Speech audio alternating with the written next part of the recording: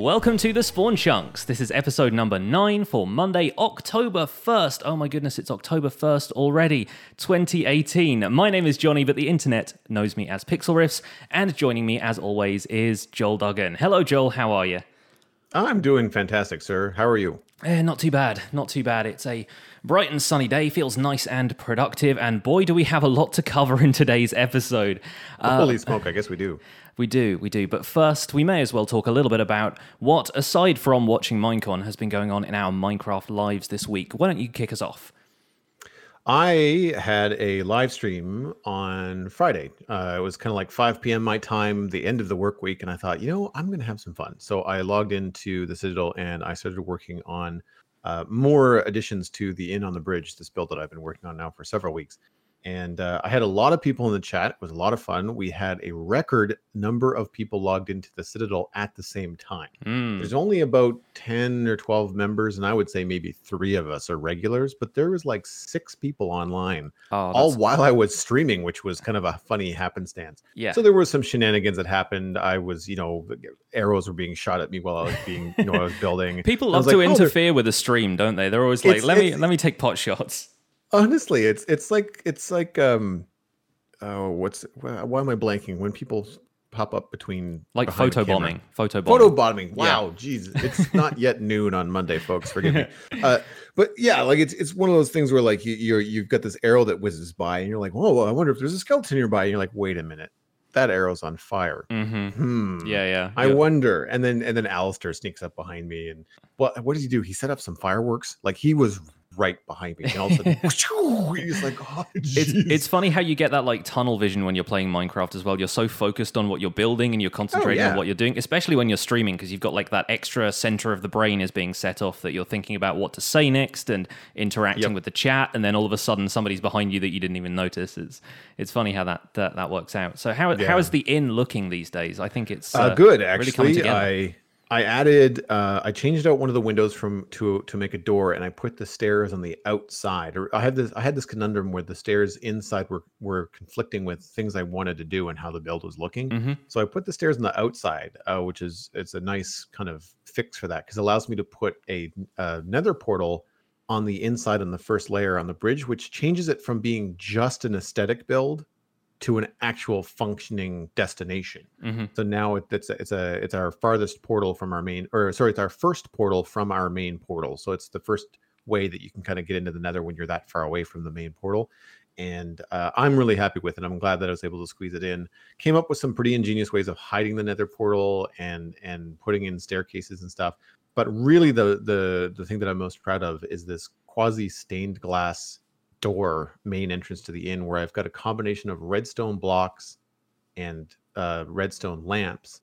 And the redstone blocks not only do they look like stained glass, like red stained glass, but they're powering the lamps. So like it's this mesh of function and fashion that I was really proud of. And I think I tuned into the stream right as you were building that, and I was like, what is he doing with the redstone blocks in the build? But then you've kind of got them concealed behind inverted stairs, so there's just like a little corner of the thing showing, and that really kind of sets it off as like a kind of standout thing, rather than just looking like you've just plonked down a redstone block. They're not the most artful looking things in the world when they're just on their own, but the way you've incorporated it into the design does look really nice.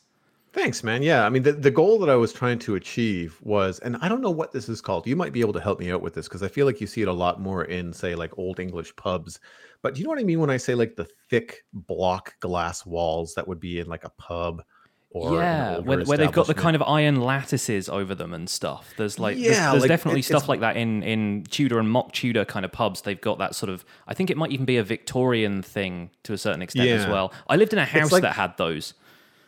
Oh, neat. Yeah, it's like glass before it was possible to make it thin like we know it today. Like you could make glass, but it had to be 4 inches thick, sort of idea. And that's what I was going for. And anyway, it really kind of sets off the build. It gives it kind of like an entrance and a purpose.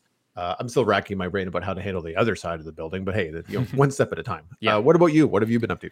Speaking of nether portals, I have less artfully concealed my nether portal by making it 23 blocks high. Because I had this notion in my head for a while that, as I've mentioned previously, I'm working on a city that's inspired by San Francisco from Big Hero 6. It's got a lot of Japanese influences combined with a more modern coastal city like you might find in San Francisco. And right. I actually live in a coastal city in the UK. I live in Brighton, which is kind of the San Francisco of the UK, except on a much smaller scale, because Britain is, generally speaking, on a much smaller scale than most of America. But yeah, I decided I was going to build a sort of Japanese-inspired nether portal, and in Japan they have these gates that lead up to shrines that are called tori. I think I'm pronouncing that right. The lip flap kind of thing is a little difficult, the kind of tongue flap that they have in Japanese. But yeah, I built one of these, and they're supposed to represent the connection between the mundane and the spiritual, which is why you always see them on the way up to shrines. And so I thought it'd be fun to have a connection from the nether, where it's kind of hellish and there's, nightmarish mobs and fire everywhere and stuff, to a mushroom island where there's literally no hostile mob spawnings aside from phantoms. Curse you, phantoms, for ruining my thematic consistency. And yeah, I just built this entire gateway thing out in the bay, right by this mushroom island. And so now I have a 23 block high by I think 21 block wide nether portal surrounded by this gateway that's all made out of red concrete and a little bit of grey concrete, and it's kind of got pillars holding it up. And I love it. I designed it in creative mode a while ago, and I've been kind of holding on to the design just in case replay mode came out and I could do some kind of sweeping camera angles and stuff of it. But I just got impatient. My temporary nether portal was kind of ugly, just sat there in the middle of the island. I wanted to clear that out so I could move some more stuff around, and I thought, you know what, let's just go ahead and do it. So time-lapsed that. There's a video of it up on my YouTube channel. Really happy with it. But I was not entirely happy with it because you can still see the obsidian around the inside of it, and so it's really obvious that the portal is inset there. And that would be something that I'd be fine to kind of compromise on. But then a few weeks ago on Reddit, I came upon this post where somebody had noticed that you can place item frames on the inside of lit nether portals, and it doesn't switch the portal off or affect the portal's function in any way. In fact, even if you've got item frames lining the entire thing, you can still light it with a flint and steel and nothing goes wrong, nothing burns down, the portal still lights up. So they'd done that with maps, and they had like a world map kind of on the inside of their nether portal, kind of customizing it. And it looked really neat. So I thought what I would do was try and color match the inside of those red concrete blocks as closely as I could.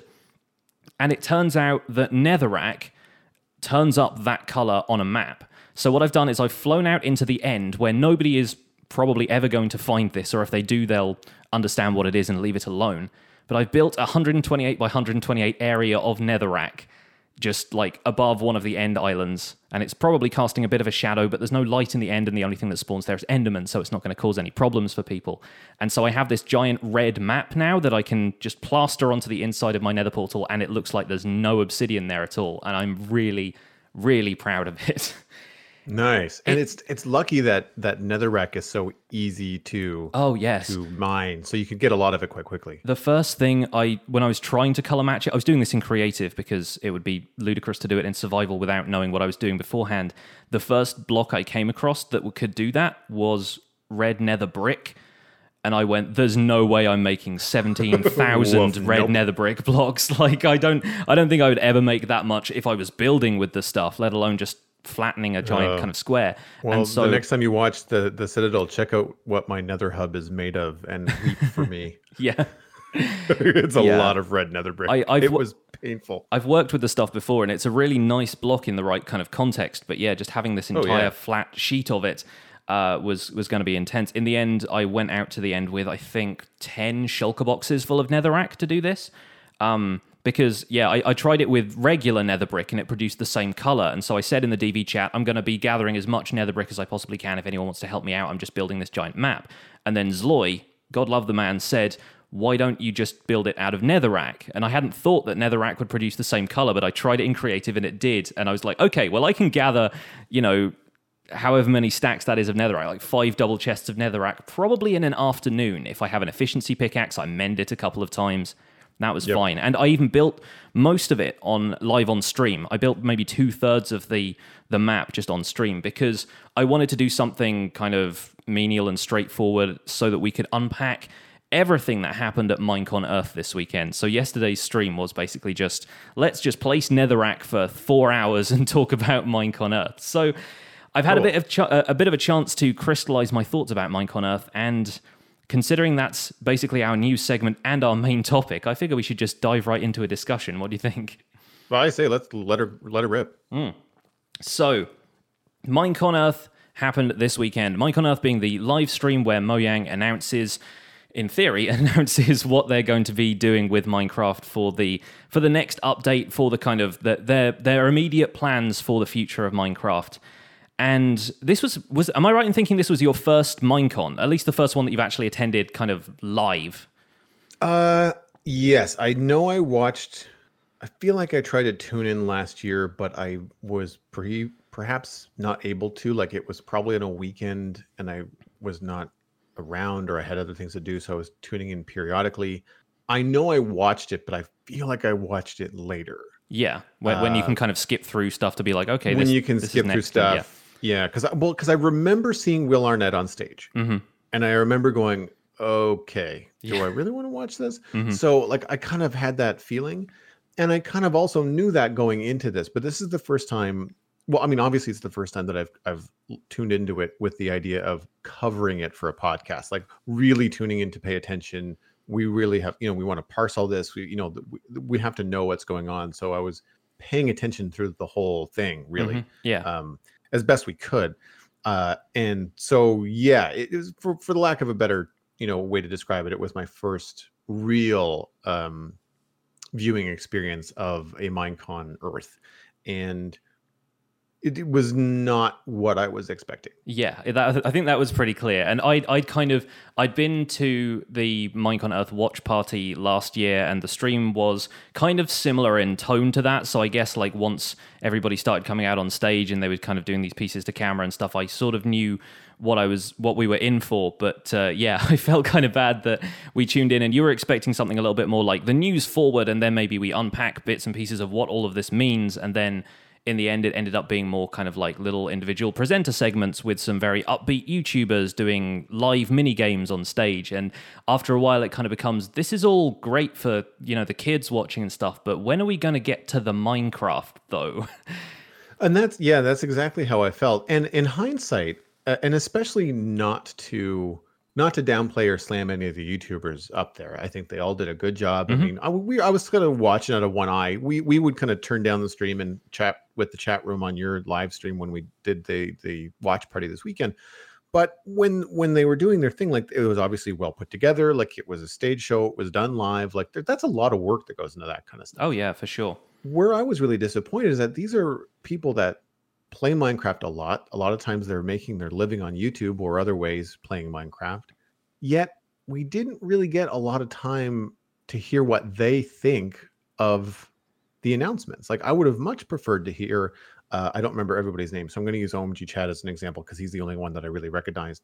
But like, I would love to have heard OMG Chad sit on stage with a bunch of people after the Minecraft announcements and the actual things that are coming and talk about it. Yeah. And we didn't get that. And I feel like those YouTubers, it was a real missed opportunity because they are probably some of the more analytical minds when it comes to the game because they spend so much time talking about it, right? And they're the ones who are going to be covering it in their own content. And, Right. OMG Chad runs basically a Minecraft news channel. It's kind of his thing. Yeah. And so while obviously that could maybe take a little bit away from the content he was going to present on his own, it's still kind of, he's the kind of person you expect to formulate thoughts about this and have quick reactions and go, okay, well, I really like the look of that, and like, I'd love to hear more about this. Yeah. And yeah, it seems like a shame. They got a little bit of that done in the post-show, and the post-show was when we started to see some more familiar faces for us. Stress Monster and Rendog were on the couch, and yeah, you kind of got a little bit of their thoughts. But again, it really just felt like the announcements all rushed in at the end, and then nobody really had time to kind of sit down and talk about them on camera before it was just, the post show is over now, let's move on to the developer panel. And the developer panel was it really was lopsided. Like it was a 2-hour stream, and there was what 20 minutes of announcements. Yeah, basically. Give or take a couple of things in the middle, which we'll get into in a second. Agreed. But yeah, then the developer panel was a little bit more my speed. It might have been a little bit dry, and I'm pretty sure a lot of the kids who were watching the stream tuned out at that point. Like, we were watching it on YouTube. It had maybe 45,000 viewers at its peak, and that definitely cut in half, or maybe even like 2/3 of the audience left before the developer panel came in, because they were like, this is just a bunch of people in suits sat around on stools talking about like the technical side of things and how to fix bugs. But that part for me was kind of the more interesting thing, because it was actual information for one thing, but also because it gave you a little bit of insight into their creative process. So I want to cover a few elements of that later on, but let's actually get down to the points that we want to cover today. Let's go through some of the things they announced. For a start, we'll cover it kind of in the order that they announced things. So the first thing we really got was a look at a brand new Minecraft experience called Minecraft Dungeons. Now, previously, whenever Mojang has announced anything to do with Minecraft, it's always been like an update to the basic game itself, like the Java edition of Minecraft or the Bedrock edition of Minecraft, where you're going to be seeing those features appear in the games that we already have, the games that we already play. The exceptions to this maybe being kind of, extracurricular activities, stuff like Minecraft Story Mode, the Telltale kind of adventure game, or things like the Minecraft movie that's been announced, but we haven't heard news from for a while, and books and things like Minecraft the Island, the kind of multimedia stuff that Minecraft branches out into. And this was a brand new video game experience that's got nothing to do with Java Minecraft. It's a dungeon crawler game that is a completely separate game. It's basically, you kind of said this pretty accurately, it's basically like Diablo set in Minecraft, right? Yeah. And yeah, that's what it looks like to me. Yeah, it seems like there's going to be a class-based kind of character system. So there were people wielding hammers. There's kind of like a tank character who's got like an armor and a hammer. There's people with like 2 daggers, kind of dual wielding. There's a kind of more classic warrior-looking guy. And there's a mage with a staff. And you're looking at some of this stuff going like, none of this is in the regular Minecraft game. So they really plan on taking this in a different direction, but using a familiar art style. It's a completely different game engine, so it's got different lighting and everything is rendered in like, it's the sort of classic blocky looking textures, but they're in higher definition, and the lighting engine is so different. It's looking like a lot more of a guided experience in terms of the world and everything. Like, you're going down into a dungeon. It's not going to have the same sort of problem with Minecraft worlds only being like 60 blocks deep from sea level to bedrock. You're going to be able to just go down and down into the world. And it seems like it's going to be a multiplayer experience as well for up to 4 players. No word on whether that's like couch co-op or online. I would imagine a mixture of both. Well, they said coming to PC in 2019. Yeah. So I would imagine online would be part of that. Online would probably be the focus, because you don't see too many people doing kind of PC couch co-op sort of stuff. But then again, people have all kinds of gaming setups in their homes, so who knows? Yeah. But I also hope it's not first person. Like I hope it's a top down. That's another thing. Really, we only really saw what looked like just either promotional animation or like an intro animation for it. It was all kind of stuff. Pre-rendered, so there wasn't any gameplay footage, and it said coming to PC in 2019. I'm going to assume late 2019, considering that we're already in late 2018 and they're not showing us any gameplay. I expect it's probably an experience that they still plan to work on playtest and refine. In fact, Mark Watson from the Mojang team, who is a listener of the Spawn Chunks, so hi Mark, if you're listening, thank you for stopping in, popped into my stream chat the other day to said he'd been able to play test it and it was really fun. He didn't say anything more than that. He wasn't kind of giving away anything. He's very tight-lipped about the whole thing, of course. Well, I imagine they probably have to be, of course. But he said it was fun. Have you ever played a dungeon crawler? They're not really my genre. I've never really kind of delved into that kind of thing. And I think that probably the closest thing I've played to it was like the campaigns in Warcraft 3, where you're kind of like, you're in control of a hero, but you've got additional units and stuff around you. But I wasn't a Diablo gamer at all. I kind of skipped over that and was playing more the RTS Blizzard games. And aside from like the occasional kind of hack and slash game on the early PlayStations, I never really played stuff like that. How about you? Were you a Diablo player? Diablo 3. I'm not a long-time Diablo player. I came into my introduction to that kind of world was World of Warcraft, and then I started playing other Blizzard games from WoW. And Diablo 3 was something that I played quite a bit. I ended up burning out on it just because I found that the the gameplay itself was very repetitive. Mm-hmm. Visually, it's always something new. Like there's always a new monster. The dungeons are procedurally generated, so even if you go into the same level again, it's reorganized. So when you went left the first time you were here, you have to go right this time. Like, so that kind of stuff keeps it fresh. And as you get more powerful, there is some satisfaction to coming back to the monsters that owned you the first time you were here. And you're just basically like, you know, I was a monk, so I'd stamp my foot and like stuff would just explode. And it would like, it was very satisfying. As you level up, you got more and more powerful, which is really cool. Yeah. However, another game that I played, which I think you would like, it's called Torchlight. And there is a Torchlight 2, which I didn't actually get a chance to play. But Torchlight itself, it's basically Diablo. It's some previous Diablo developers that left and started their own thing at Runic Games. And Torchlight is like a cartoony Diablo. Right. So there's still demons and some cartoony violence and, you know, zombies and blood and guts and stuff like that. But it's not like real. It's not realistic. They're very cartoony people, big heads. Your sword is like 3 times the size of your body, like stuff like that. Sounds like my kind of thing. Yeah. Exactly. And then also on top of that, the animations of the fighting is also over the top. So like when you're a barbarian or whatever they call the main like hulky guy, and you run in and you swing your giant sword and hit the ground, like the whole camera shakes. Like it's over the top. It's like watching a Warner Brothers dungeon crawler. And so that is what I thought of when I saw the kind of art style, you know, that they're probably going to go with Minecraft Dungeons.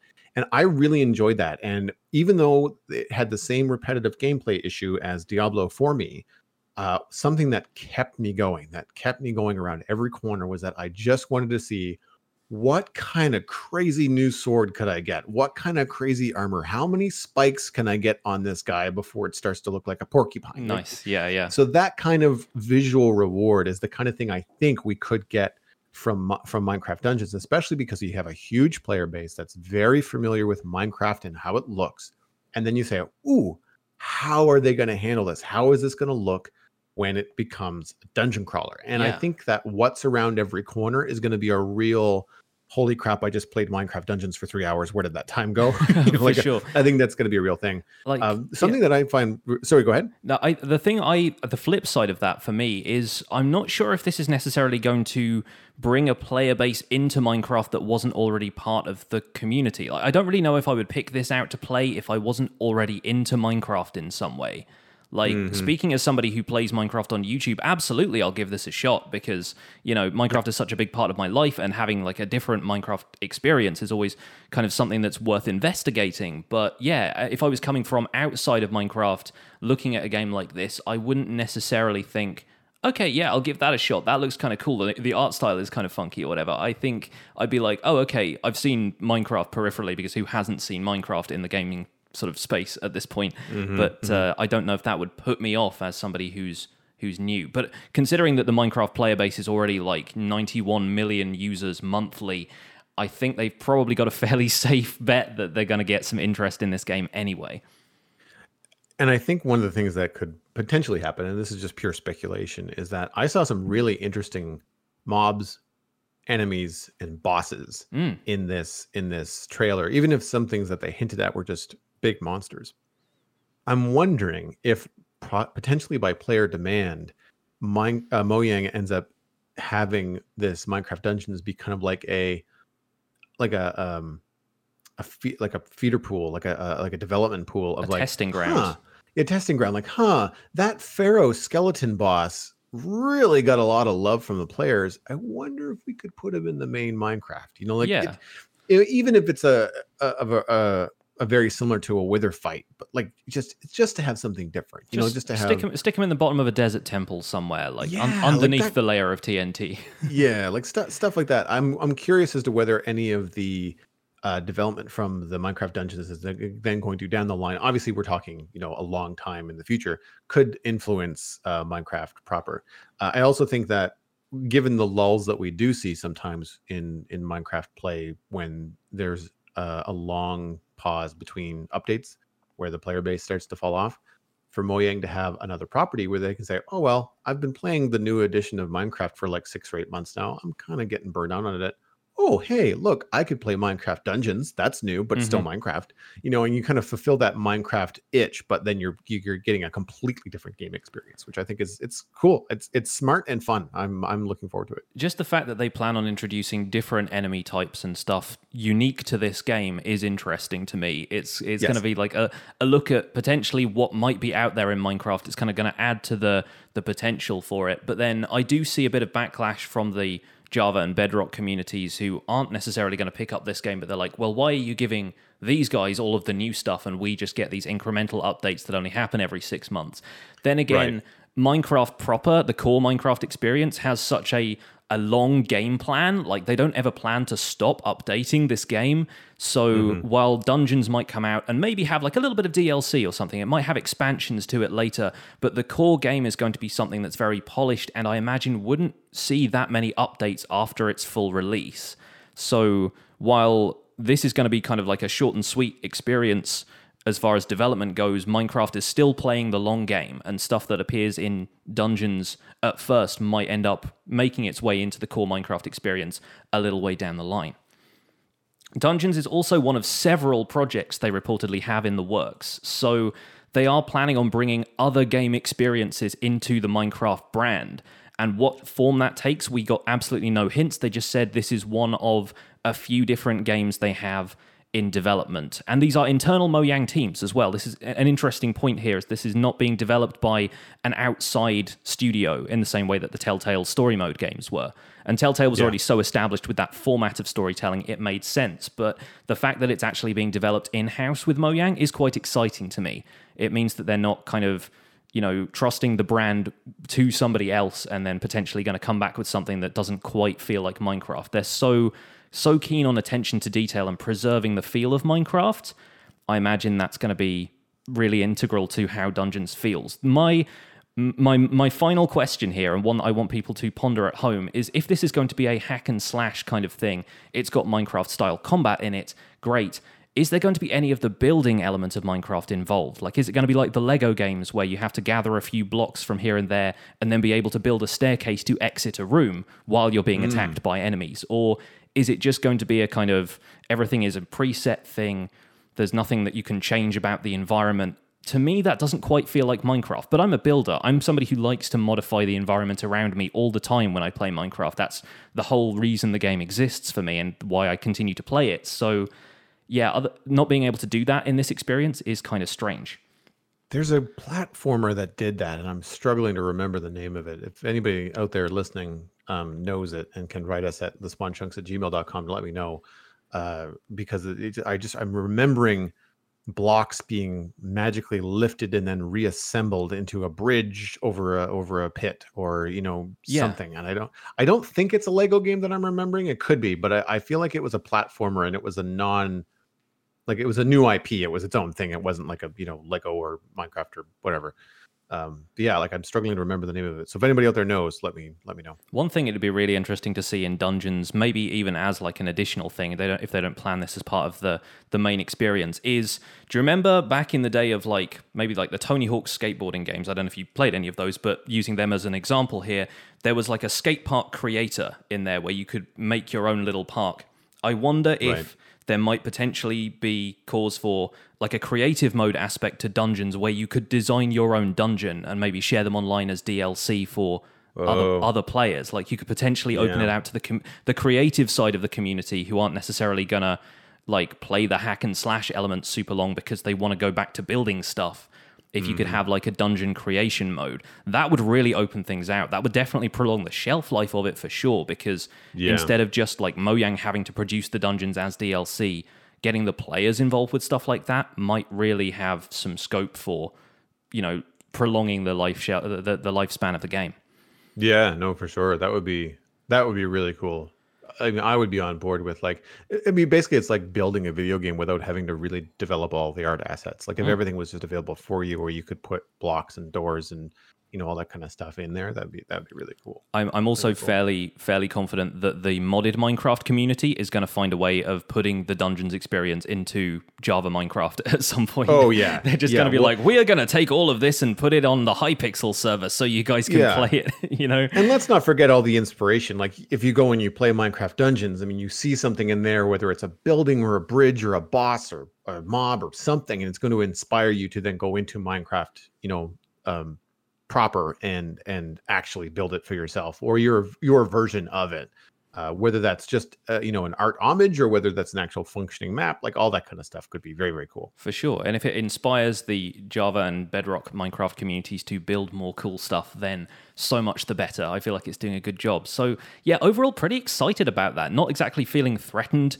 about the future of Minecraft from that. I think it's looking pretty good. So let's move on to obviously the main announcement that happened right at the end of the stream was the announcement of 1.14 question mark. I'm not entirely sure because they didn't really include version numbers anywhere, and there's a little bit of confusion in the community because they talked about basically a main update which they introduced first called the Village and Pillage update, the details of which we'll get to in a moment, but then they also announced there's going to be a smaller kind of micro update that's going to arrive around the holidays that will include a couple of smaller features, but features which have quite significant ramifications for how we're going to play the game. So let's tackle it in the order they announced it. So the next major titled update to the game is going to be the Village and Pillage update. And as the name suggests, it has a lot to do with villagers. Villagers are going to get biome-specific outfits now. So you will have a different outfit for a villager who spawns in a taiga biome than one that spawns in a desert biome. They're going to look like they come from those individual places. It's almost going to be kind of like a tribalistic aspect to villages. The villages themselves are getting completely redesigned structures. They're keeping the same basic format of like smallish buildings, nothing that's going to be like over detailed and intimidate the player. Just an interesting template for what they're going to be able to build. And the villagers are going to sort of live in and around these houses like they do currently. But the sandstone village that they showed off, the desert village, actually looked really interesting. There were a couple of new blocks in there. There were sandstone walls. A couple of eagle-eyed people spotted that there were sandstone walls and smooth sandstone stairs and slabs. So we already have different block variants being shown off that weren't really touched on kind of like in the presentation as a detail. They weren't like, oh yeah, we've got these new sandstone blocks and stuff, because I like to think they leave that stuff for the screenshots for people to kind of go back and analyze as almost like an Easter egg kind of thing for people to spot. So they weren't exactly like explicit about, oh yeah, because of these villages existing, we've added these new building blocks. They were just kind of there if you wanted to spot them. But there were some houses that looked like kind of adobe houses and stuff. They kind of had the studs in the walls where the kind of support beams would go and things, and it looked like they've flat roofs instead of pitch roofs because there's no rain in the desert. That sort of thing, they've actually put some significant thought into making these things look still basic, but at least appropriate for their environment. They also had a set of villagers that were standing around in a jungle and had jungle-related outfits, which implies that there are going to be jungle villages at some point, but we didn't get to see a screenshot of a village in a jungle, so we don't know for sure if that's going to be just, if you happen to be breeding villagers in that biome, they would spawn with different outfits because they appeared in a jungle. It could also just be that the art assets aren't ready yet. Totally. Ready. They haven't quite fixed on the designs for that. My question about it is, this is also going to be part of an AI update to villagers. They're going to have routines that are more appropriate for their professions. I mean, in the current game, you already have farmers going out and working the fields, but I mean, the Fletchers and the Shepherds also do that. Whereas, if there is a shepherd in a village, maybe they might actually wander around kind of with any sheep that were nearby. Maybe we might see the fisherman villager actually go out and try to fish. Maybe the priest villager will hang out more in the church. Maybe the librarian villager is going to be hanging out in the library, and they're going to have more kind of like daily routines. They might even have meetings and stuff like that. So villagers are getting a little bit smarter. Still probably not able to defend themselves, but smarter. And the thing that interests me then is that if we're going to have villagers with a bunch of different outfits, is there going to be any like friction between the different types of villagers? Like if you end up with a villager from a taiga and a villager from a jungle, Are they not going to want to breed with each other if you bring them together for a villager breeder? Are they going to stay kind of like specific to their tribes? And if you can breed them together, how does the baby come out? Is it going to be like sheep where the two outfits combine, or they come out as like one tribe or the other? I don't know if it's going to go into that kind of detail, but I would imagine they're not going to discourage, because of the way that Mojang responsibly handles things like endangered species and the environment. I would imagine from tribe to tribe, it's just going to be fine. You can breed them together. And I would think that it would just be a random toss, as like, well, if you've got a jungle villager and a plains villager, the baby is going to be just one or the other. It's a 50-50 shot. You just roll the dice and see what you get. Same way with, with the profession that comes out when two villagers breed. Like it's just a roll of the dice as to whether you get a nitwit or a cartographer or a librarian or whatever. Did they mention that they're giving any new professions, or they're just simply adding outfits to signify the existing professions? It seems to just be the existing professions as far as we know. There's potential for them to add another villager if they feel like a profession is missing. And obviously this would be the update in which to do it, because they've got, all of the village stuff changing to begin with. But I follow Simply Sark on Twitter, and he was doing the maths with how many variants of villagers there were. And if you consider there are probably 8 different biomes, I think, were shown, and you've got like 10 different villagers to update, all with unique costumes. There's like 200 plus different villagers now, if you look at it that way. So there is already quite a lot going on there without the addition of yet another villager to add like another full set of stuff. Not to mention babies and then zombie variants of villagers as well. There's a lot to cover.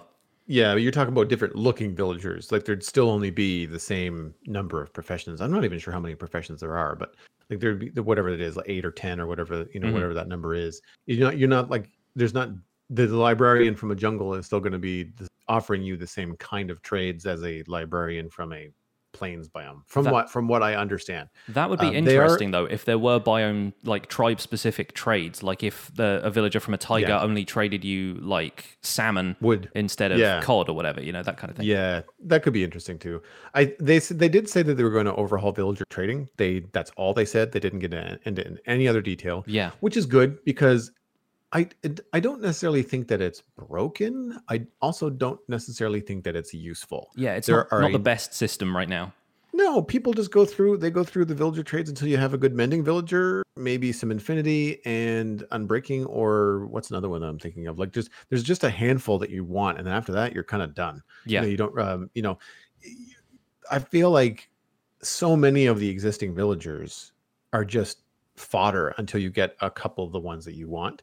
And it would be really nice if in this overhaul, the villagers for like, say, a blacksmith actually had something that you would want, like a diamond chest plate that would be either enchanted or, something you actually would save you time, money, and energy, in the game to purchase. And it's fine if they're expensive. I don't mind if it costs me, a lot of emeralds for a really fancy chest plate. But right now, once you've got a diamond chest plate, the blacksmith that offers you an enchanted iron chest plate is useless. Yeah. Like there's just no point to even keeping them around. It's just a waste of space. So if they overhauled the trading system to actually have some uses, be able to get a bunch of different seeds or other things that you could potentially use, to build with or protect yourself with, or things like that. I think that could be a real addition to the game that would change. I don't want to say necessarily the way that people play, but it would certainly change the approach to villagers, Yeah, making villagers possessing unique items, the kind of things that you couldn't just dig up out of the ground or find randomly. I mean, gating stuff just behind finding a village does limit things to, the way certain players might want to play. They might not want to interact with villagers at all, so you run the risk of like making that stuff difficult for people if they want to find stuff another way. But it's got potential. I'm interested to see how trading gets overhauled. I'm also interested from a technical standpoint to see if changes to villager AI break things like iron farms, because I imagine they wouldn't, because right now the iron golem only spawns if there are a certain number of villagers and a certain number of doors in the area, and it just calculates whether or not there is an overpopulated village and they need protecting, and a golem spawns. So they can very well leave that part of the code alone. It's whether or not they do, whether they feel like that is a system that also needs an overhaul along with the rest of the villager stuff. Yeah. And with the added pillagers, how does an iron golem factor into all of that? Like, yes, there are some other changes that are like, at first you think, yeah, no, they'll leave that alone. But when you think about the other things that are coming, you're like, ooh, maybe they won't leave that alone. Yes, pillagers are going to be a new breed of hostile mob, and in fact, they're kind of similar to illagers, to the extent that I keep writing illager or saying illager, and I'm like, wait, no, they're called pillagers. They're like a separate thing. They are the kind of similar. They're the sort of grey-faced variants of villagers, but these ones roam in packs, they raid villages, and they bring a beast with them. And the beast is the most exciting aspect of this whole update for me, just because they're so different to stuff we've got before. They're kind of like a cross between, like, I guess, a bull and a rhino of sorts. They've got the big villager face as well. They've got like the long nose and everything. The weird nose, yeah. It looks like a villager and a cow had like a weird strange offspring. Yeah, strange offspring. But then, yeah, they've got horns and they make a noise that's like an even lower rumble than like a zombie villager. This kind of like noise. And obviously the sounds might just be placeholders right now. We don't know for certain, but these beast things look really cool. They roam in packs with the pillagers, just one beast per group, it seems like, and they will trample crops. They charge at villagers, and they have a kind of almost boxing glove style, like spring-loaded head. They'll ram the villagers and kill them almost instantly. From what I saw in the kind of little showcase video, they look like they're saddled, so there might be potential to ride them. Although I don't know if it's going to be possible to tame them if you get rid of all of the pillagers around, or if they're just going to remain hostile and the only thing you can do is take them down. Mm-hmm. Pillagers also have crossbows, which they fight with, and crossbows are not going to be unique to this mob. They're going to be craftable for players, and they're not going to replace bows entirely. They're just going to be a new alternative for ranged combat.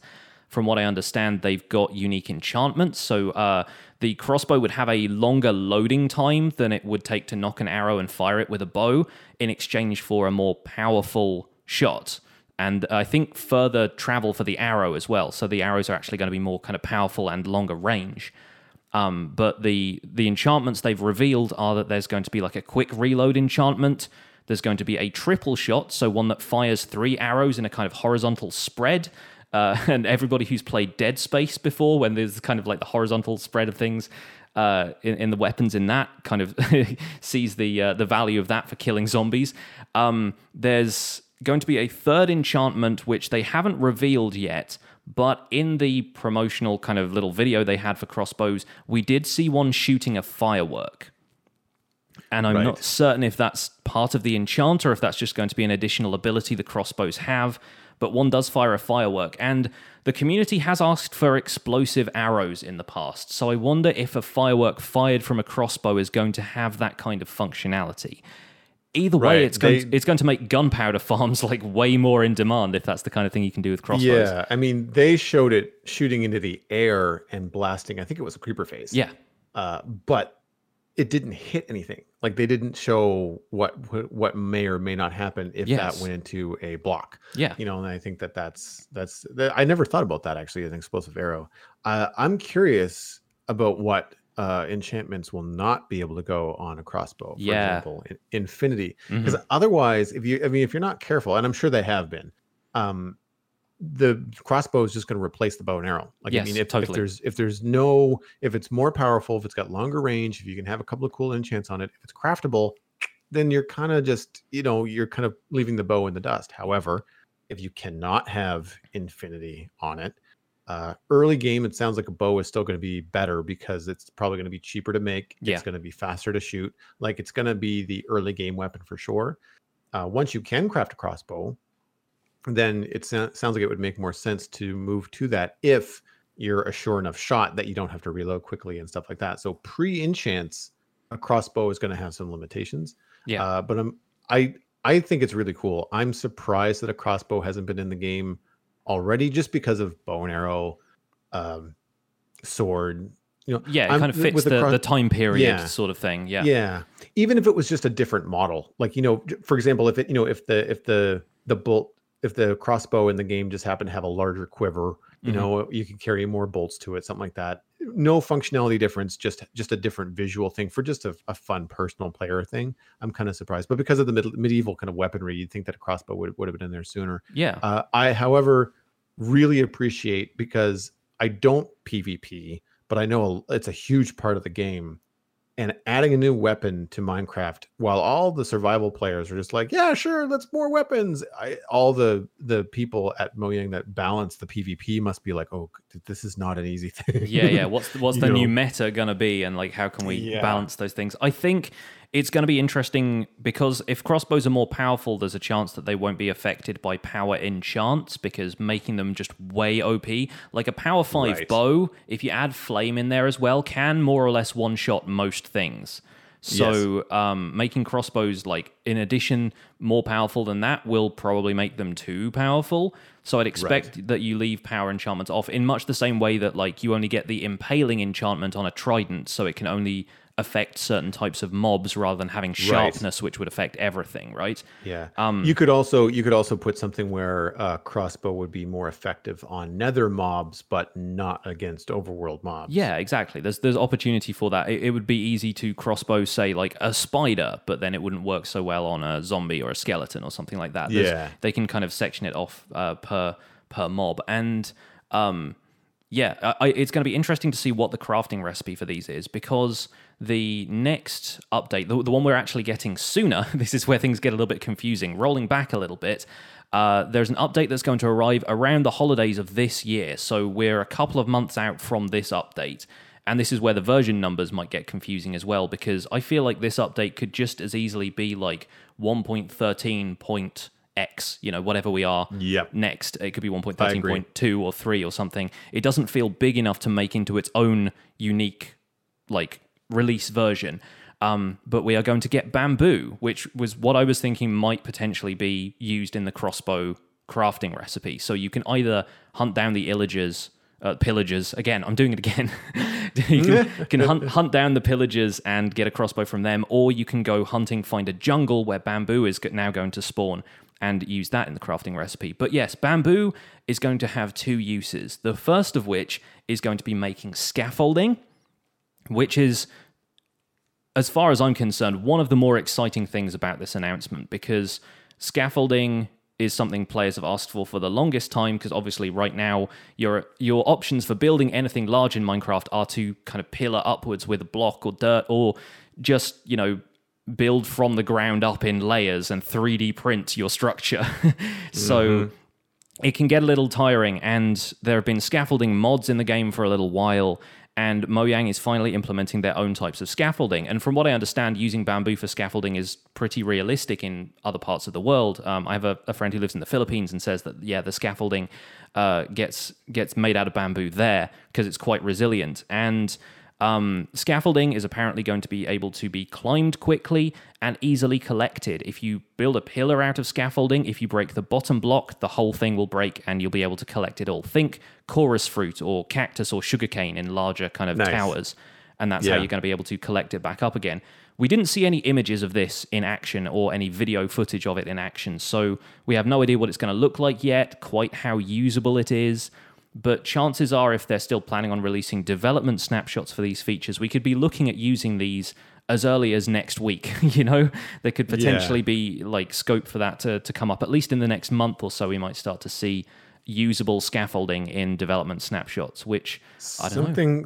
Something just popped into my brain. What do you think the crafting recipe for scaffolding looks like? I mean, bamboo, obviously, but is it bamboo and planks? Is it bamboo and iron? I'm imagining it being bamboo solely, but in the shape of a ladder crafting recipe, and just having kind of like the H sort of shape. And that's the thing I wanted to bring up about scaffolding. Does that now make ladders obsolete? Because apparently you're going to be able to climb scaffolding faster than basically anything else. So, well, my thought would be that scaffolding would be a block. Yeah. Whereas a ladder would be something that would go within a block. Yeah. So if you've got a 1 by 1 hole and your ladder goes up the middle of it, then you can climb up it. But if you have a 1 by 1 hole and you've got scaffolding in it, you probably can't climb up the middle of the scaffolding. Yeah, but I'm assuming you probably climb up the outside. But then what's to stop you making the whole 1 by 2? Obviously, you know, there are certain circumstances in which both could apply, but if it's going to be a faster way up and down, I'm wondering how many people will start to build stuff with scaffolding in mind and then like stop using ladders for transport purposes in their base, at least in the early days. It depends on the scarcity of bamboo, I suppose. You are going to need to go into jungles to get it, which makes it much less accessible early game unless you've got a nice close by jungle. Jungles can be quite difficult to find in general. Yeah.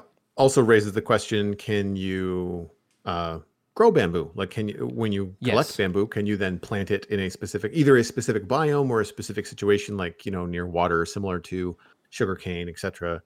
Can you harvest it? Can that be automated? Like, you know, there's a number of questions that they obviously didn't address. And also, how are we going to be able to distinguish it from sugarcane, which already to me looks like bamboo and is used as a kind of bamboo thing? I took a closer look, and it's a little bit weird for me because I actually have a Vanilla Tweaks texture pack on my sugarcane that makes it 3D, like it makes it a block looking thing rather than a flat plane. And it looks to me that it's not quite as thick as a fence post, but bamboo looks a lot thicker. Yeah, it's actually a block, sort of pixels are taken up there instead of just being a flat entity texture like sugarcane is.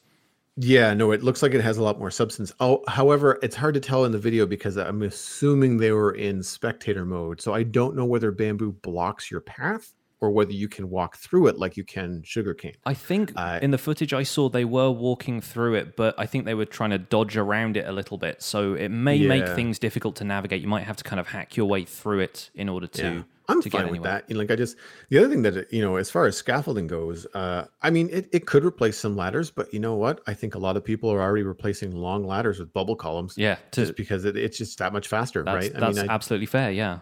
One of the mods that I've seen in many YouTube videos is faster ladders. You know, it's just because it just saves you that little bit of time.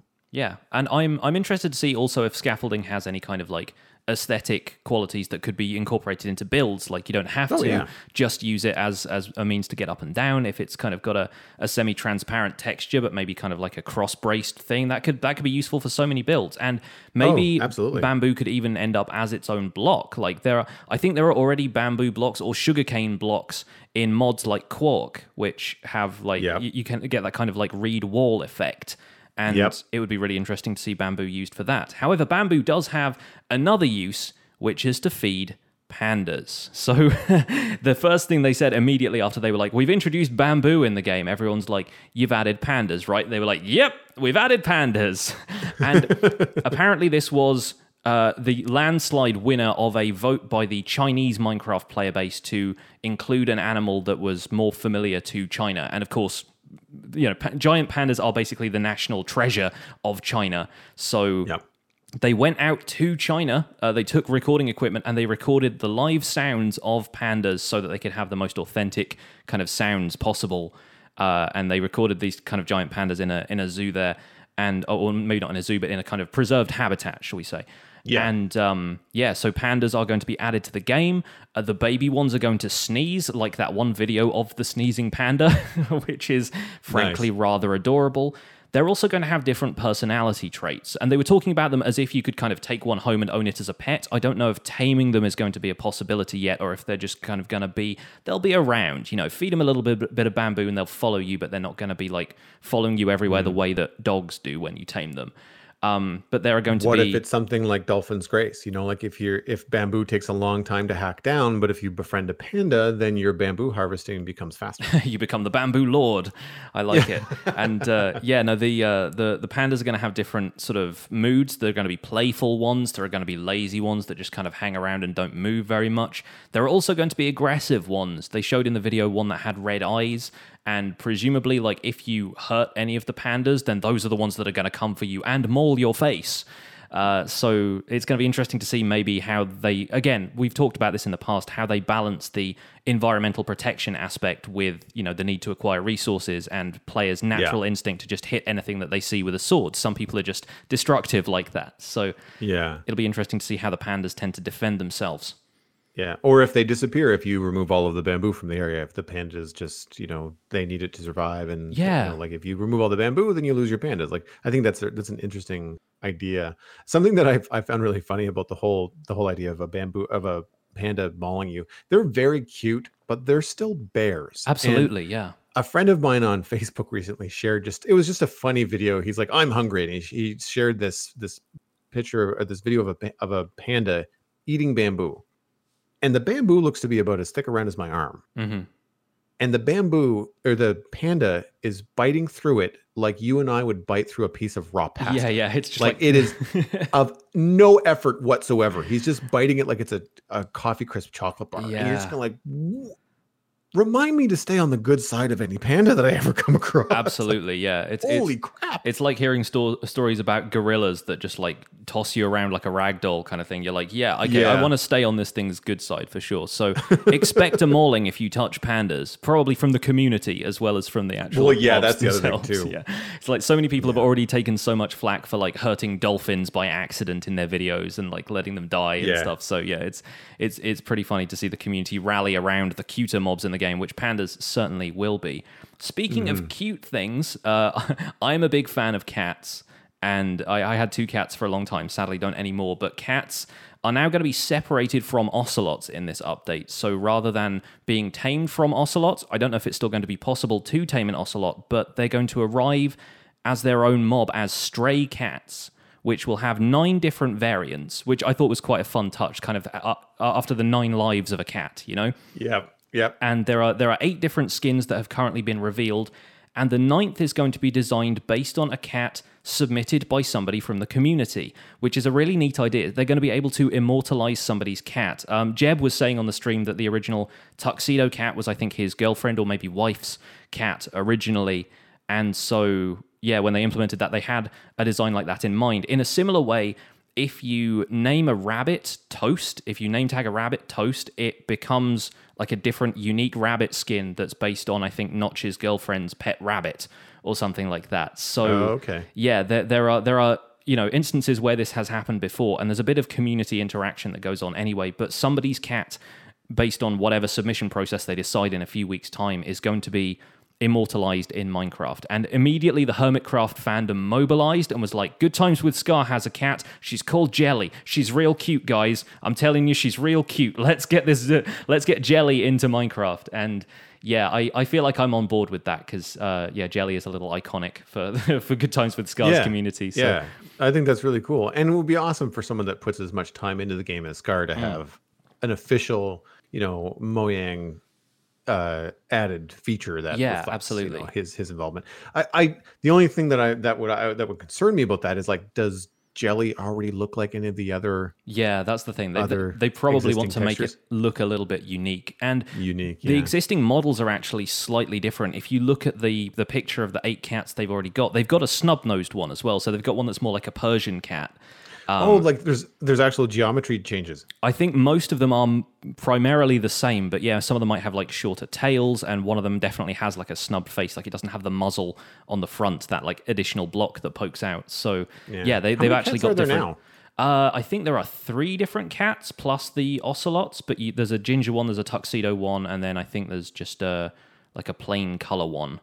I could be wrong about that. I haven't actually tamed a cat for a while, but I'm building a creeper farm soon, so I might need to. The other thing, functionally, speaking of creeper farms, about cats, is that they're now going to be able to scare off phantoms.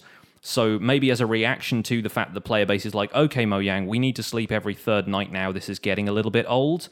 Then, if you bring a cat along with you, it's potentially going to be able to scare off phantoms. And that could open up some stuff for some technical players too, because if you're trying to build a phantom farm, I know that there are some people that have done that, but having the control over the mob that a cat might, create some predictive ability would probably be something cool for the technical players. That's how my creeper farm works. We've got cats in dark platforms, and they just scare the creepers off the edges into the water stream, and that's it. It's deceptively simple, but really effective. Yeah, I plan to build a creeper farm at some point in the near future, so I'm going to be looking into those mechanics. And yeah, being able to herd phantoms into a specific area sounds like a very useful ability if you plan to farm them.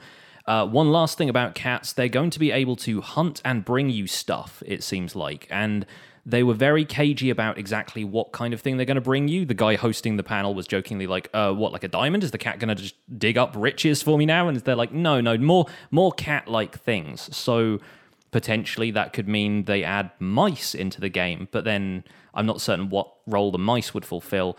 I was thinking alternatively based on the things we've got already, maybe they kill chickens or rabbits, and like morning comes, you open the door and there's just like a raw chicken on the doorstep, potentially. Yeah. So or fish. Or fish, exactly. So there's fish, because that's what you feed cats now, right? Is fish. Yeah, we definitely had our cats on some fish-based food. So yeah, and no, but I mean in the game, yes, in the game, definitely. It's raw fish that you. I thought you were like that's just the trendy food to feed cats these days. Well, and that could also open up some behavioral stuff where you're like, well, wait a minute, that means that I can't have my cat near my chicken farm or my fish tank. Like depending on how they hunt and how far they'll go. If it's just an algorithm that says like find animal within this range, then you'd have to be sure that your cats are not wandering around. Yeah, there's no part of the algorithm that says no, not that one. I'm not a cat person in real life. I don't have any pets, unfortunately. My apartment building doesn't allow them. However, actually I shouldn't say, they don't allow dogs, which was the pet that I would have if I had one. They allow cats, unfortunately. I'm allergic to cats, so I'm predisposed to not like them. I even have like an alarm system that goes in my head when I hear the meow in Minecraft in the game. Like it's just like, no, that's a digital cat. Yeah. But I've used a cat in lieu of putting a door on my barn. I've had my storage system in a barn, an open barn, for quite some time. Most mobs don't get in because, you can hear them coming or stuff like that. However, I had one situation where a creeper got in and blew up the chest. I mean, there was stuff. Yeah, that's the worst situation to have, when a creeper blows up your chests. I mean, it was savable. I was there. It's not like I was AFK, because I would be my own fault if I was AFK in an open barn like that. But all I did was just grab a cat, tame a cat, put the cat at the front of the barn and say, sit and don't move. And it's basically, I've watched a creeper try to come into the barn, and it is hilarious. So the creeper just has like this, like, yeah, I'm going to, nope, no, yeah, nope. And it just goes back and forth. So I'm curious with the upgrades to cats, if there might be some potential upgraded skins for dogs. I would, golden retriever, black lab, having some different skins and stuff for dogs. You don't have to change their behavior. What they do is fine. They chase skeletons. They, will defend you if you get attacked by aggressive mobs. But having some different skins for dogs would be an excellent, I think, nod for some of the dog lovers that play the game. Yeah, I think I've heard a lot of people say the same thing. They're like, why are cats getting all the love now? So yeah, we'll see what happens. Obviously, it requires, a bunch more skin editing and so forth. So if they're willing to put that effort in for cats, then hopefully the dog lovers out there will see similar updates soon. So moving on to the thing that we discussed last episode, and we're kind of still a little bit salty about, I think, is the biome vote. And throughout the show, they took two big polls basically on Twitter. And the first one was a 3-way poll between taiga, savanna, and desert. And then desert kind of dropped off, lost that poll pretty badly. And then it was just down to a second vote between taiga and savanna, which at that point didn't really seem like it was worthwhile. Like, it wasn't really needed, because the amount of votes that went to desert would not have made up the difference between savanna and taiga. Taiga was the clear favorite from the beginning, and it ultimately ended up winning the biome vote by, I think, 66%. So, I mean, it was a 2/3 to 1/3 majority for taiga. So at some point, we don't know if this is going to be in the holiday update or in the main update that's coming early next year, we are getting foxes, berries, and campfires, or whatever else they plan to add into the taiga biome. And it's still important to note that we'll get the other updates at some point, but it's unclear when. In fact, they were pretty vague about when the updated taigas were going to happen. I'm thinking in the long term, most likely it's going to be for the Village and Pillage update, because it seems like the update that they have coming out at the holidays, they've already planned all of the features, and throwing that stuff in there now, unless they've done a significant amount of development on it already, would be a bit rushed, I think, and it's worth them putting in the time to make those features a little bit more fleshed out. There is still a raging debate about whether or not campfires are going to have any additional functionality, if you're going to be able to sleep by them, if they're going to be able to ward off mobs or produce a lot more light than a torch does, that kind of thing. But it surprised me that they were incredibly tight-lipped about whether or not what any of the functionality of this stuff was. Like the Taiga won the vote. They kind of got out the envelope and went, "Yay, Taiga has won. Ticker tape falls." And they go, "Yeah, no, looking forward to updating it." I was like, "Tell us about the features, please." I got a little bit frustrated at that because I was like, very much so wanted to know more. And I think, I mean, on top of just that, like what you just went over there, the combination of that tight-lipped kind of non-response on top of a 2-hour wait through the Minecraft, the MineCon Earth stream to get this very, very small window of information. Yeah. They were very vague on a lot of stuff. And it was just like, well, why are you having a 2-hour event to announce 20 minutes of content? And then within that 20 minutes be like, yeah, no, new stuff is coming. It's 20 minutes of good intentions is what we ended up getting. I don't know, guys. I mean, I think if you're going to event, then you got to have some stuff to share. Yeah. And I'm still happy with the changes that are coming. Like, I still think that the fact that, I bought Minecraft once and I don't pay for all these updates. Like, I am not complaining. Don't get me wrong. but it's one of those things where you're just like, in terms of my time, like my time invested in covering this weekend, it was just like, really, this is all you have? Yeah. And I feel like something that I hope that they pull out of what I think has been a pretty widely criticized, we'll say communication effort, is that I would rather see more information coming at us more often via snapshots, small announcements. I would love for them to do more of those cute little videos, the little animations that they did leading up to Minecon. Yeah. Like, when you've got something new for Taiga, tell us about it in a little animation. That's fantastic. Yeah. It's in the spirit of Minecraft. It's fun. It's informational. It's short. You don't have this eternal wonder of the community for 6 months while they speculate on what the crap is happening. Like, I feel like if they had a steady trickle of information would be, I think, very much appreciated by a large part of the Minecraft community. Yeah, to put a different perspective on that, though, I feel like a lot of time Mojang is so keen, almost too keen, to have the feedback of the community in whatever features they announce, that maybe they haven't shared too much information about this because they want to know what the community wants from that stuff straight away. Like, now they've confirmed, yes, foxes are going in next. They're going to have some idea behind the scenes of what they want foxes to do. But then if suddenly somebody in the community says, it would really suck if foxes did such and such, and everyone comes out and goes, yeah, they're like, okay, we have to completely rewrite our ideas of what we thought foxes were going to do. Yeah. That's good. Yeah. Yeah. I think the other thing too is that the only other video game that I've been as invested in, I think, in my quote unquote gamer history would be World of Warcraft. Mm-hmm. And I completely respect the philosophy of it's done when it's done. Yeah.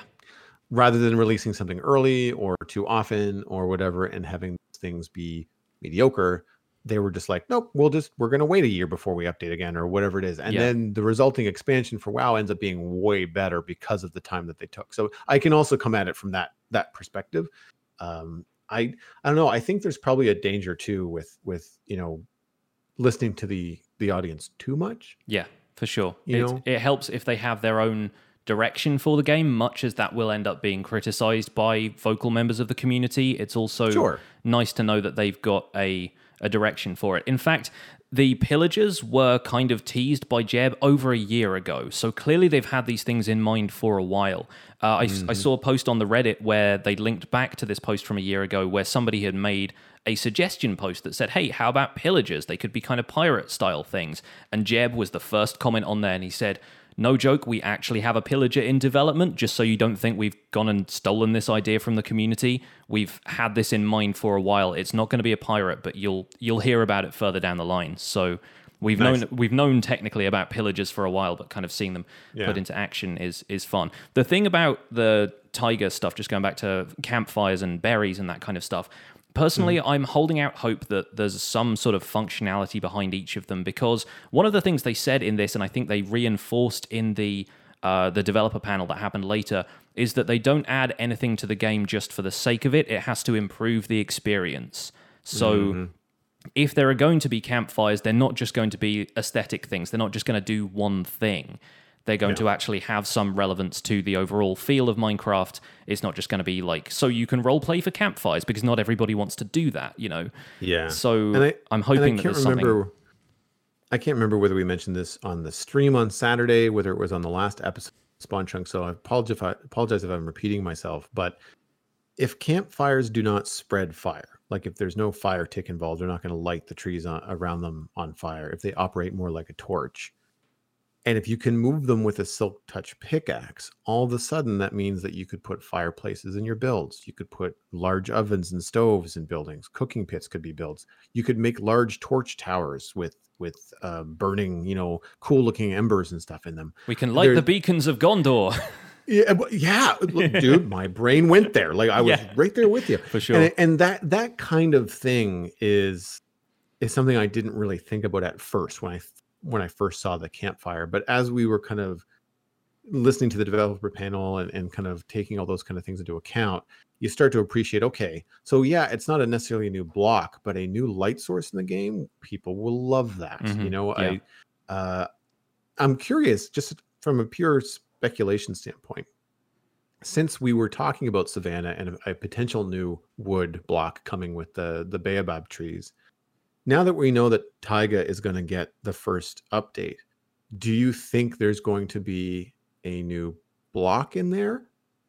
Like whether it's a tree or not? Like, do you think there's a potential for that? There could be. I mean, we talked on the stream about campfires burning down and leaving ashes behind, and then maybe that converting the dirt below them to some sort of ash block potentially. So that could be a thing. Like ashy dirt is even a thing in some mod packs, I think, just for kind of terrain landscaping and volcano biomes and stuff like that. So that has potential, but I don't know. I have no idea if the scope of this update is just going to be as small as, yeah, we're putting in those 3 things we mentioned in the announcement video, or we've actually got 5 or 6 things that we also plan to add to Tigers or throw into the snapshots that we don't necessarily want to announce right away because it feels like we're front loading everything and there's nothing left for people to discover later. It happened with Drowned and Conduits in the update Aquatic. Those weren't mentioned at Minecon at all, and then we got them in the snapshots, and they're some of the more interesting things about the update Aquatic. So it interests me to find out what they will bring in later that we just don't know about yet. And I don't know enough about the development cycle about a video game in general, let alone the Minecraft development cycle. You know, obviously they think about things a lot. They carefully choose the features that they add into the game. Mm-hmm. But if someone has a very good idea that everyone is on board with, and it's late in the game, beyond Minecon, sometime closer to the update, I don't know how long that takes to implement. Like they could have a fantastic idea weeks before, you know, the taiga update goes out. And if it's something that can be done, then they might do it. And then that's where you get things like Drowned Conduits and, you know, things that, I mean, those are probably more complex ideas than I'm talking about, but like something like a new, you know, like a new plant type or a, you know, or a even a different texture, or even if it's something as simple as that we talked about before. I say simple, but something as straightforward, I guess, as taking existing vanilla blocks like cobble or mossy cobble or something like that, and having it then, you know, redistributed in taiga biomes in some pattern or form or something like that. Mm-hmm. You know, just enough that they can update that kind of stuff. I'm sure that there are some things where they're like, yeah, no, we can totally do that, and they just end up doing it because it's something that is existing in the game to the point where it's not a lot of work to implement it. But again, that's me completely knowledgeable about the development cycle and the time that's involved. And on the flip side of that, you had people who were disappointed that what we were getting was an update to villages and not an update to caves or the Nether. And some people were like, villages? Really? Like, nobody's been asking for this. But looking at the wider picture, villages are something that hasn't changed for a very long time. And terrain generation and stuff like that has changed recently. You know, if you consider terrain generation as a whole, we've got sort of ocean generation is obviously vastly different now. The Nether now has ravines. That's not necessarily like an overwhelming change, but it is a change. And it's stuff that they've got to have a really long game plan for and work on probably years in advance to change. So just because people have been kicking up a fuss about the Nether and caves now doesn't mean they're going to be able to turn around and update for them in 6 months. That's a long time ahead if it's happening at all. So And on the developer panel, Dinnerbone did say, we've got like a kind of idea, a couple of updates ahead of what we want to do, but obviously we're focusing on developing the features for the update as well as like brainstorming what's going to be happening in future. Yeah. So that I don't stuff remember, is potentially a long way off. I don't remember who it was in the panel because I'm not familiar enough with the names to know. And I also don't remember what the name of the update is that they're referring to all the new textures that are coming. I don't think there is really a name for it. It's just going to be... One of the guys on the panel called it something, whether it's an official or just an internal or like what it's been to so far. Like, like they called they called it the flattening, like when, Yes. in terms of the changes that happen. Yeah. There's another kind of name for the texture update that's coming. But like it's called like the big graphic update or something. Sure. But there was a small snippet, and I apologize for not being able to remember all of it, but they were basically saying like, yeah, this is a good idea we had. And then we dug into it and we realized, oh, wow, this is way harder than we thought it was going to be. I remember what you're talking about. This is the super duper graphics pack. Maybe that's what it's called. Yeah, they announced that at the previous Minecon, and it's a bedrock version of having shaders and a realistic lighting engine in Minecraft. Oh, okay. So I misunderstood what that was in reference to. But what it made me think of is that if they do any kind of terrain changes like nether, all that kind of stuff, I would also imagine if they're going to change the way that, the above world generates and stuff like that, they're probably going to have that coincide with when the new textures are done. Like, I can't imagine they're going to do one before the other. I feel like if you're going to update that kind of graphic nature of the game, it's all going to come in one finished, polished, because they go hand in hand. Like the textures and the terrain, like they kind of have to mesh. So I would imagine that that's far out. For sure, yeah.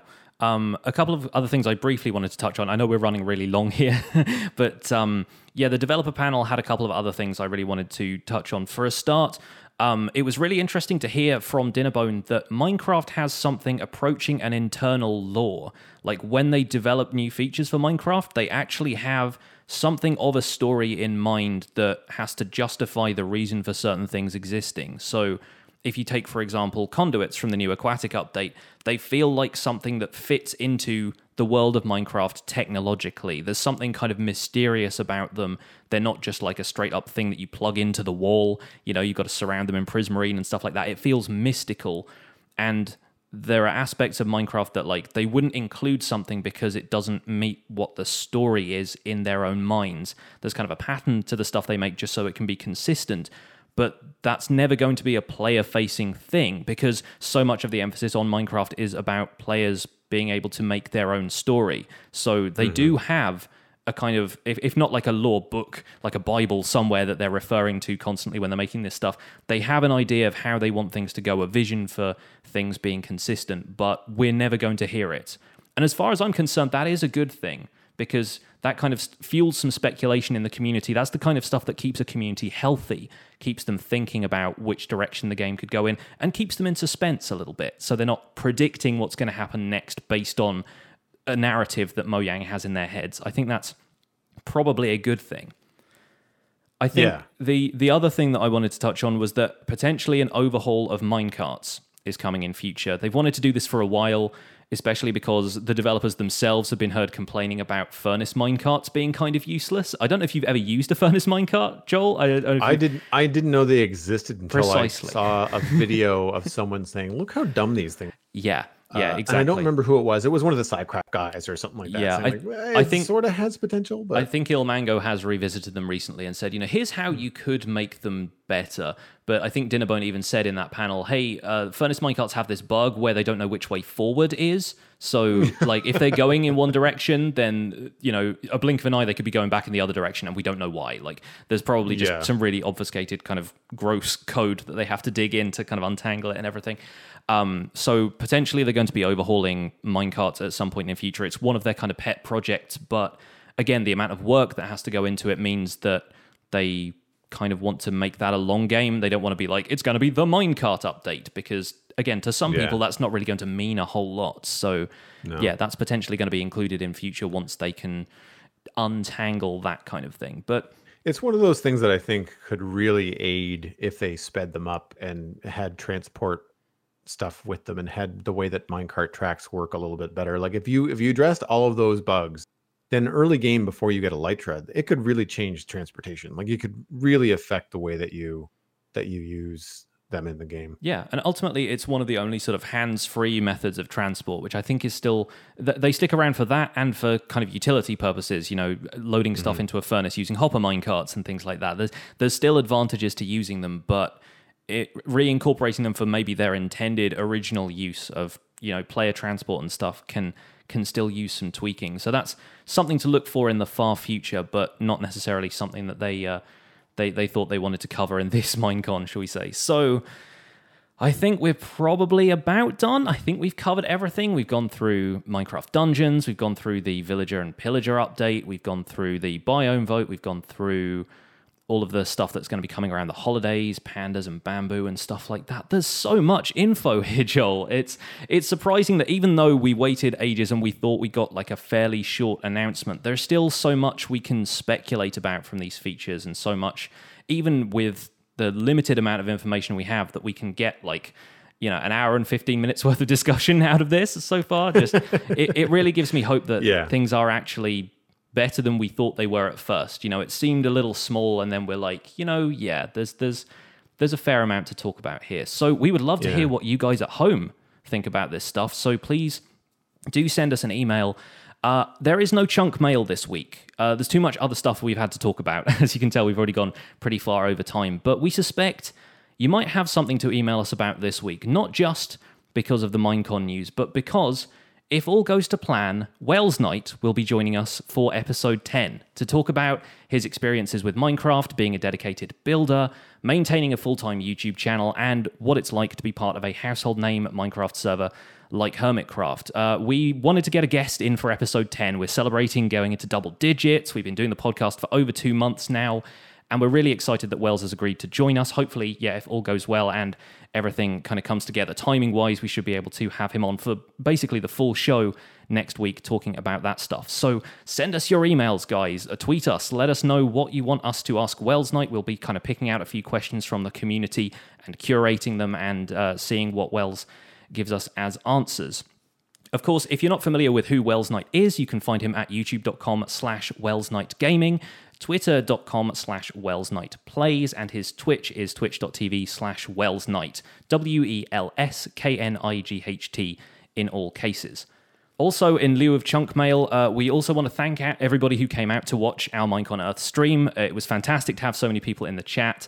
And, that was probably record stream attendance for me as far as just a regular stream went. And obviously it was kind of a one-time event, but we might potentially see our way to doing some stuff in future. I think next year maybe we will try and skip over some of the more, recreational minigame playing that happens in Minecon, but potentially we'll be back in for the announcements, looking ahead to the future of this podcast.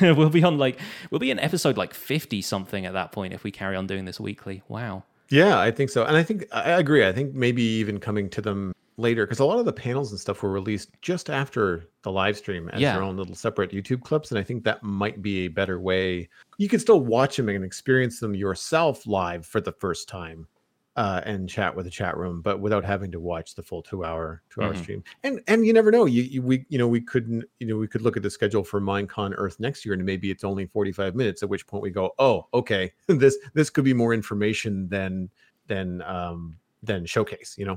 For sure, yeah. But that's going to wrap it up for another episode of the Spawn Chunks. You can find more information about the show and links to some of the things we've talked about today at thespawnchunks.com. And let's be honest, most of it is probably at minecraft.net as well, but you can find the podcast at our site. The music for the show was composed by me, and the Spawn Chunks is proud to be a listener-supported podcast. With your help, we can continue to produce, evolve, and expand the show. Visit patreon.com/thespawnchunks to join the community, where pledging at any level will get you an invite to our patrons-only Discord channel. We currently have 13 patrons, which puts us just $5 away from our first goal of $25 per episode, where we're going to introduce a new role into our Discord community, just to kind of separate out the people who we want to love and cherish for donating their money to us every week. And I have to say that the chat in the Discord shortly after the live stream this weekend was fantastic. It was really cool to have a close-knit community of people that have been talking with each other for a month or so dive into the new features that were announced, springboard some ideas. I think that's where I got the idea for new trades, and buying stuff that was worthwhile was probably something that I read in the Discord. I don't remember who said it, but there's been there was also someone brought in a Reddit post where the name or one of the names being tossed around by the community for the illager beast is the Wildebeest? Wildebeest, yes. Wildebeest, I love that so much. Clever. I think it's very, really very good. Clever. Yeah, it does seem like something they want a name from the community for as well. So yeah, it could be. And that's the kind of thing that the resources that the Discord community brings. But one of the other ways that you can support the show is just as easy as poking a friend in the arm and saying, "Hey, this was really fun. You should listen to it too." You can spread the word on social media. It is just the Spawn Chunks across any places like Twitter and Instagram. And you can also use the hashtag Spawn Chunks when you go and share your favorite episode or your favorite moment from the show. And hey, why not use the hashtag Minecraft and podcast at the same time? You can contact the show at thespawnchunks@gmail.com. Let us know what you want to talk to Wells Night about. Let us know what you think about the new updates that were announced at MINECON Earth. And that's it. I think we're on all the different channels where you can find most podcasts: iTunes, Google Play, Google Podcasts, and Stitcher. Don't forget to check out the RSS feed on Patreon as well. As the goals roll forward, there might be some special content coming to that RSS feed, so keep your eyes peeled. My name has been Pixlriffs, and you can find most of what I do at youtube.com/pixelriffs, where I have a Minecraft survival guide series for beginners, a multiplayer Let's Play series called Decidedly Vanilla, and I also uploaded the VOD from Twitch to YouTube, so you guys can see the entirety of us commentating the Minecon livestream if you want to check that out in case you missed it. I'm also the voice for the unofficial Hermitcraft recap, which you can find through a quick YouTube search, and today or tomorrow we are about to hit 100,000 subscribers, and I'm so proud of that little channel and how far it's come, so thank you guys so much for your support on that show. I also stream 3 days a week on Twitch, where these days I'm mostly working on larger Minecraft projects for my YouTube series, but I play other games from time to time. Aside from that, I'm at Pixlriffs on both Twitter and Instagram. Joel, what are your links? You can find everything I am up to online, including my illustration and design portfolio at joelduggan.com. If you don't see something that you like, just go ahead and email me. Chances are I do that kind of work. It's just my portfolio is so broad I can't fit all of it online. If you're interested in hiring me, just drop me a line via the website. If you like this podcast, you may also like the Sizzle Cafe, a podcast about sci-fi and geeky entertainment, as well as comics coast to coast, where myself, Brian Dunaway, and Matthew Ducharme interview comic creators, illustrators, and animators.